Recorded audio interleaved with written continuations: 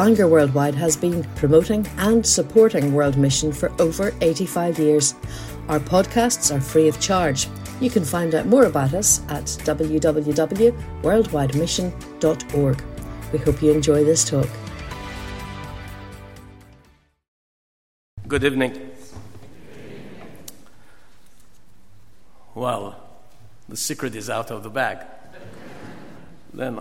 Let me give you the humor that some people said you were supposed to say something. The humor about Johnny was talking about Lazarus come forth. I'm a little bit hard of hearing, so I came fifth. I'm fifth member of the family. We are 6 children, so I came fifth. And I've been coming fifth all the time. So,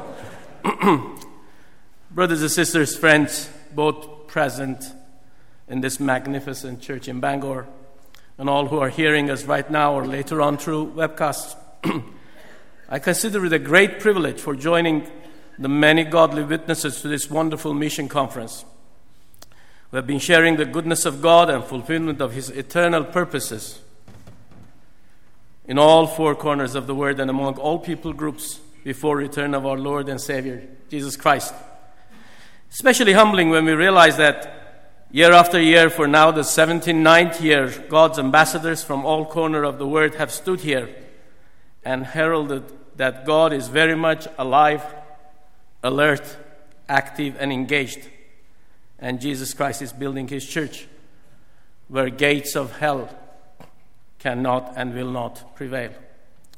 Let me briefly introduce myself a little bit more and the ministry God has entrusted to me, and a precious and wonderful, dedicated team across many countries. I was born and bred in Iran, as my brother Peter said, and I was 6-year-old, that is 60 years ago. And if you're good in maths, you know my age now. I thought only ladies are afraid of letting their age now. Men are more sensitive nowadays. I was 6-year-old when in a broad daylight vision, I saw Jesus. That was an extraordinary and profound meeting and encounter which has stayed with me. An encounter with Jesus, Father, and Holy Spirit. Since then, I have never looked back. In studies, in business, in electronic engineering, having a company or ministering, there is one life, and the purpose is to serve God. I got married to my childhood sweetheart 40 years ago and lived in Iran until the end of the 8-year Iran-Iraq war. In 1989, we felt God calling us out for fulfilling a unique purpose, which we knew it a little bit in shade and fog, but later on it came to be very clear. We founded a ministry based on 2 Timothy chapter 2, verse 2, hence 222 Ministries International. The vision and mission is quite simple: to see Iran changed for Christ. This is a God-sized goal and requires faith and strategy only by God. We are primarily engaged in training and equipping those we hope and pray will be the destiny makers of the future of Iran. I hope that you notice I didn't say future church of Iran, that not only church leaders, but leaders in every strata of society. Both myself and my colleagues at this exhibition hall will be glad to meet and share with you about what God is doing in more intimate detail. We are focused on 3 countries which speak the common language Farsi. Iran has 80 million people, Afghanistan 31 million, and Tajikistan 9 million. Altogether, 120 million people speak the same common language, Farsi. The title of my presentation today is Transformation of a Nation. How does it happen? Transformation of Iran. How did it happen? While we are speaking here about gates of hell will not prevail, church buildings remaining from the 1st century in Mosul are being blown up. Crosses in 1,200 churches in China are being torn down. Building of the Episcopal Church in southwest of Iran, Kerman, who was a listed building from the Iranian Heritage Society, first turned to a barn and then dilapidated, finally 3 years ago bulldozed to the ground. Satan and powers of darkness are gloating. What is the church? what is Christianity. Despite this arrogant denial that the real church, that is the body of Jesus Christ, is unstoppable and will grow and will accomplish God's purposes on earth. I have assurance from the scriptures, and this is how it goes. I believe that God Almighty does not pursue a policy of abandonment. God doesn't abandon a nation or a geographical stronghold because the politics are against the church. God is following a plan from the beginning of eternity, beginning of the creation of the world, and it's unfolding gloriously. It unfolded at the cross and finally at the resurrection of Jesus Christ and the day of Pentecost. God has a very clear and very well pronounced and proclaimed strategy, which does not change unlike human perceptions and politics. If you are interested in Iranian politics, it was only on January 21st, 2002, where a U.S. president called Iran and a couple of other countries as axis of evil. But another president, after a decade, just a few weeks ago, called Iranians have to be engaged in real politics. Politicians are not swayed by righteousness, mercy, equality, and defending of human rights, and bringing perpetrators of atrocities to justice, but rather the immediate need of viability of every nation, which sadly is only perceived to be trade deals and is looked through the prism of wanton materialism, is their goal. As we read in Psalm 2, God laughs at the schemes of mankind. The core principles of God drawing Farsi speakers to the cross is presented in two verses. That's my take. First is Isaiah 65:1. I revealed myself to those who did not ask for me. I was found by those who did not seek me. To a nation that did not call on my name, I said, here am I, here am I. And in Ezekiel 36:26, I will give you a new heart and put a new spirit in you. I will remove from you the heart of stone and give you a heart of flesh. So first, transformation of a nation is all in God's hand and in His timing. I will repeat myself. It is in God's hand and His timing. When I was growing in Iran, I remember I was 14, 15, knocking on the doors. My father used to work in the Bible Society. He was there for 40 years. So the British and Foreign Bible Society gave us a pack of different stories, which is quite common in the Muslim mindset. The prodigal son, Psalms of David, the parables of Suleiman the Hakim, the wise Solomon, and also some other portions from the scripture. I remember 15 years old boy and a summer school recess, I would knock on the doors at the time of the Shah of Iran. Now, I don't think many of you would remember the Shah, the king of Iran. He was deposed 37 years ago when the Islamic Revolution came to Iran. Knocking on the doors, there was total freedom. Churches, schools, Christian schools were thriving in every major city of Iran. Presbyterian Mission Board, CMS from UK, Lutheran Mission Board of Germany had come and built schools, hospitals. So mission work was thriving, but nobody was interested. And I remember that very day in Tehran, it was called Khiyaban Sayyid Jamaluddin Asadabadi. That's the street name. I'm sure you can repeat that. Khiyaban Sayyid Jamaluddin Asadabadi. And I was knocking on the doors and saying, and people said, in an afternoon siesta, summertime, 40 degrees centigrade, you put an egg in the street, it will cook in 1 minute. What are you asking for, young boy? I said, well, I've got some portions from the scriptures, holy scriptures. It's about Jesus, stories of Solomon the Hakim. Shut up, go and work, you lazy bug. This is what I heard. Went on and on and on. I remember I stopped and cried.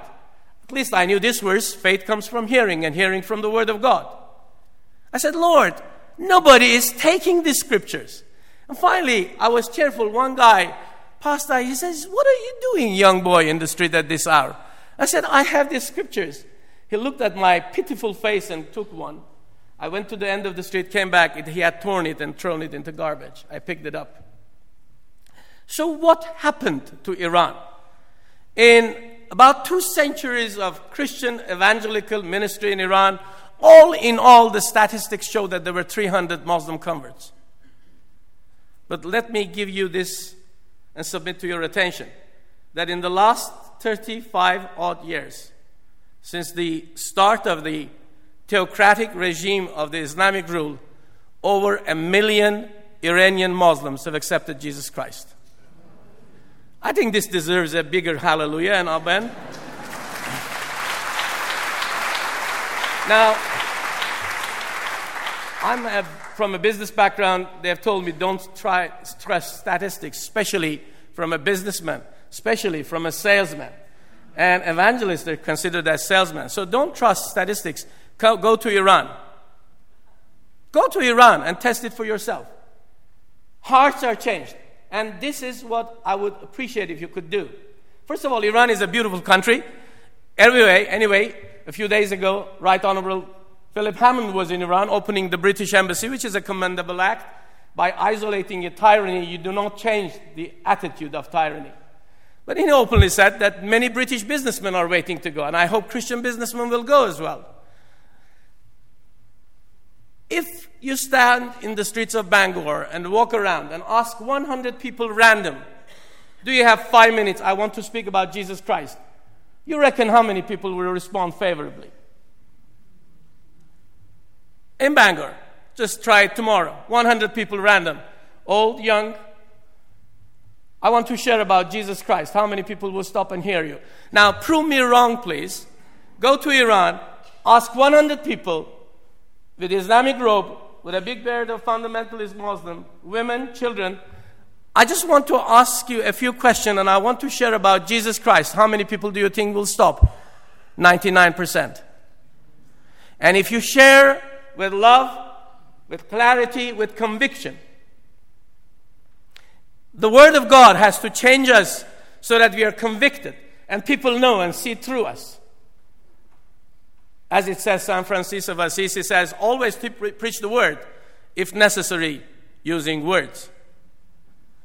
And the stats indicate of people who have gone to Iran have come back. We have asked some friends who have gone to Iran, including Americans, Brits and others.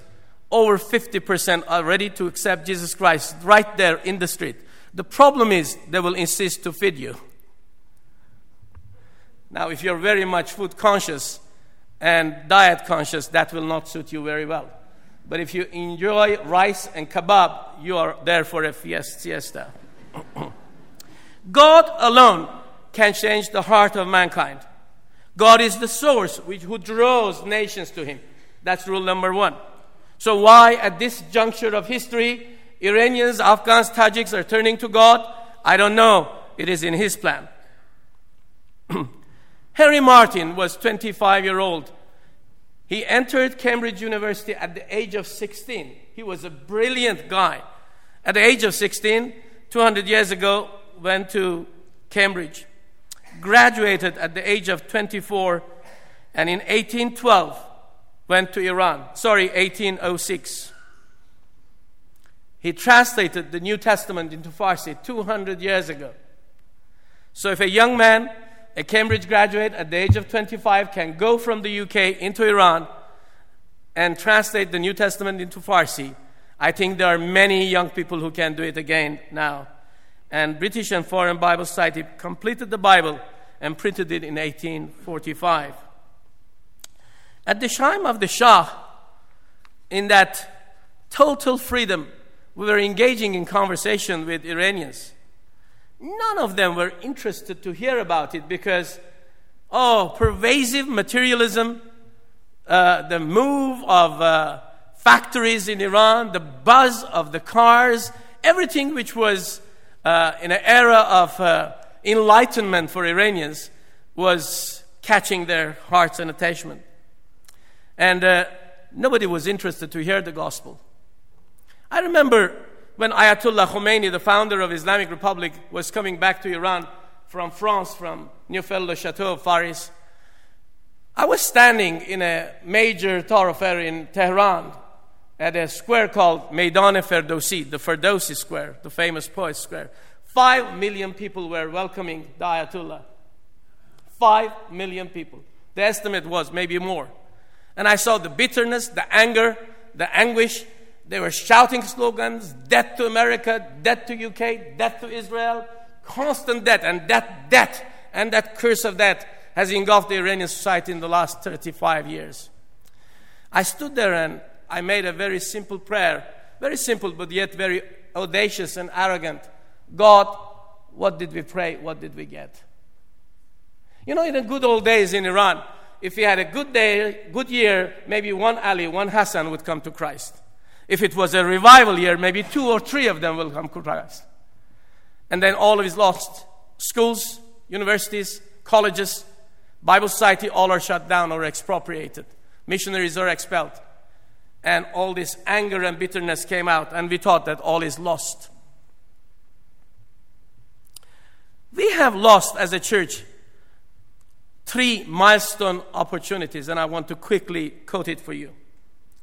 At 1266, Kublai Khan, the emperor of Yuan dynasty, asked Marco Polo, this is a historical fact, to return to Rome and bring 100 priests, look at this, to teach the way that you are telling me.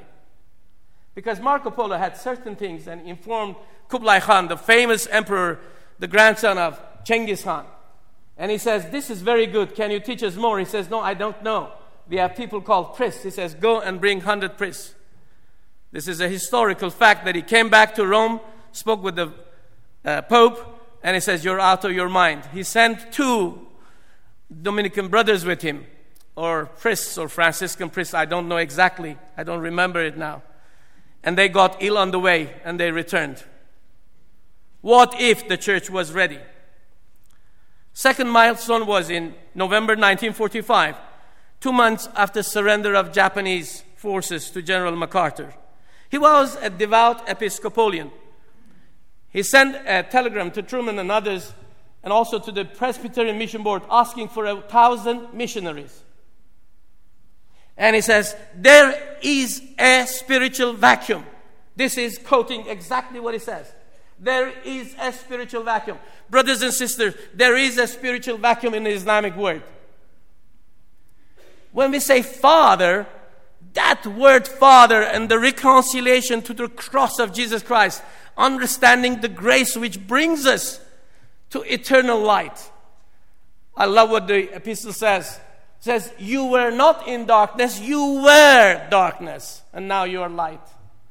So this rapprochement through the cross of Jesus Christ and understanding who the Father is. Knowing the Father is so important. Muslims have an orphan spirit. Please do some study about orphans, how they behave. Quarrelsome, fighting, hoarding, killing, maiming each other.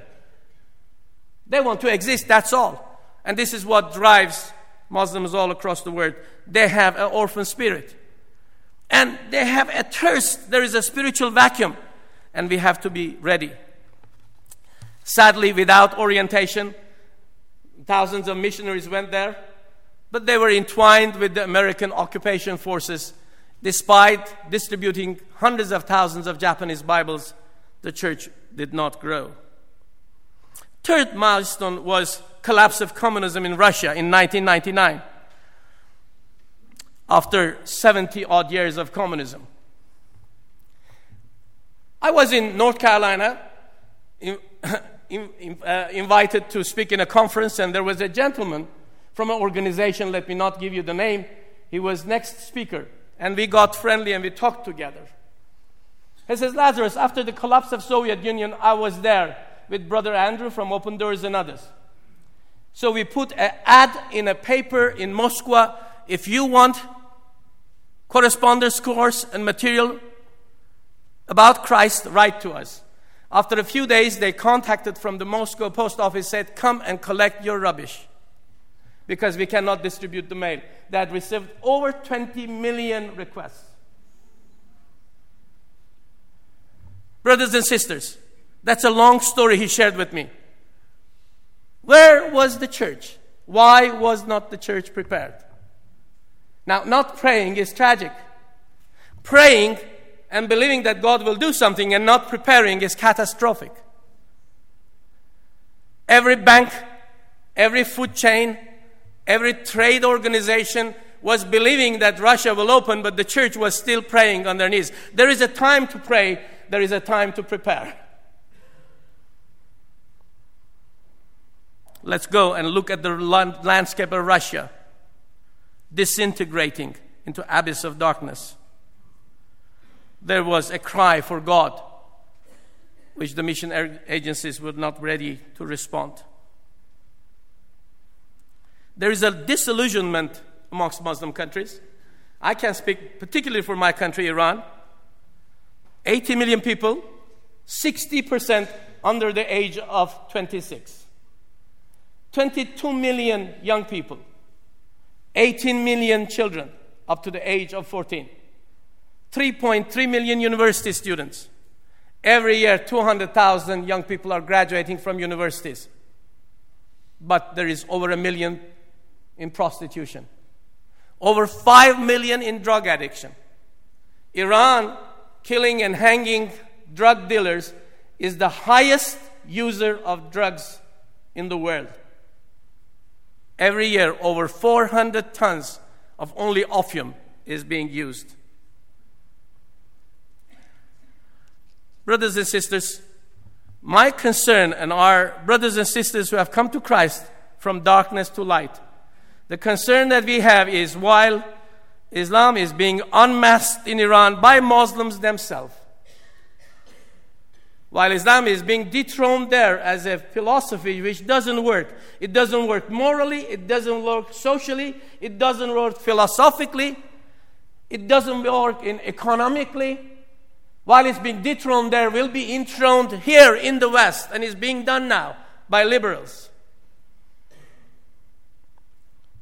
Brothers and sisters, Jesus says in Matthew 12:25, He knew their thoughts, and He says, every kingdom divided against itself will be ruined, and every city or household divided against itself will not stand.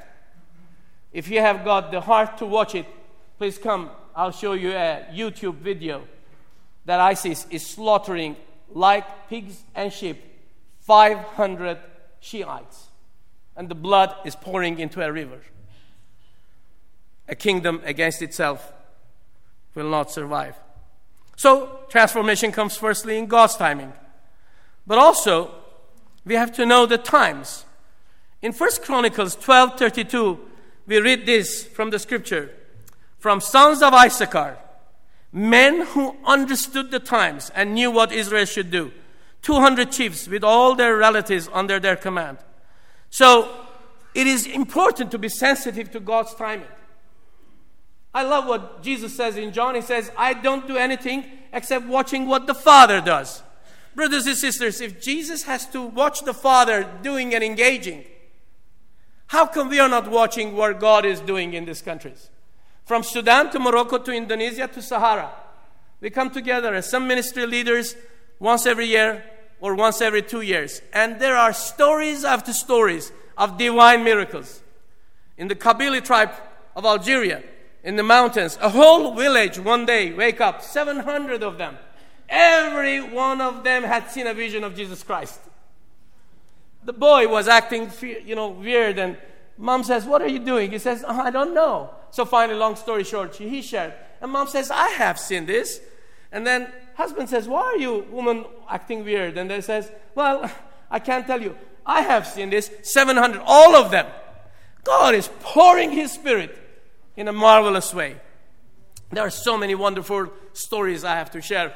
People tell me all the time after the meetings, why didn't you share more stories? In a neighboring country to Iran, a young couple had run away. Because it's not only Christians who are persecuted, many Muslims are persecuted, as you see. They had come to a neighboring country and they were sitting in despondency because many university students who speak against the regime are imprisoned, incarcerated in prisons. Many Muslim clerics are in prison, and some of our prisoners of faith have met them and discipled them and led them to Christ in prison. So they were sitting down. All of a sudden they said, in broad daylight, a brilliant light started shining upon us. They were mesmerized. What is this? It's as if many huge spotlights are upon them. He says, immediately another phenomenon happened. Every photon of this light carried a fragrance which was beyond understanding. The whole room was full of this aroma, sweet aroma. And they were looking at each other, completely captured by that. After a few minutes, the light went and the fragrance left. And you know what they said to each other? This is only Christian phenomenon. Hallelujah. I think you deserve to say hallelujah now. This is a Christian phenomenon. It's the sweet aroma. This is only Christian phenomenon. And they didn't have any clue about Christianity. They thought, let's go out and walk. Maybe something will happen. Maybe this God will do something for us. At that time, there was a believer in the same city. This is about 4 years ago. Prompted by the Holy Spirit, put a New Testament in his pocket and walked out. You cannot differentiate Iranians from non-Iranians in that country. He says, Lord, what am I going to do? He just says, keep walking. And then he saw this one couple coming. He says, they are the guys. I want to give them the New Testament. So he approached them. He says, sheepishly, are you Iranians? They said, yeah, how did you know that?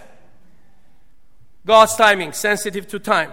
He says, I've got a message for you. And very politely says, we have got something called the Holy Spirit, you know. Okay. The Holy Spirit told us to give this testament to you. And they started crying. Secondly, transformation comes exercising our faith.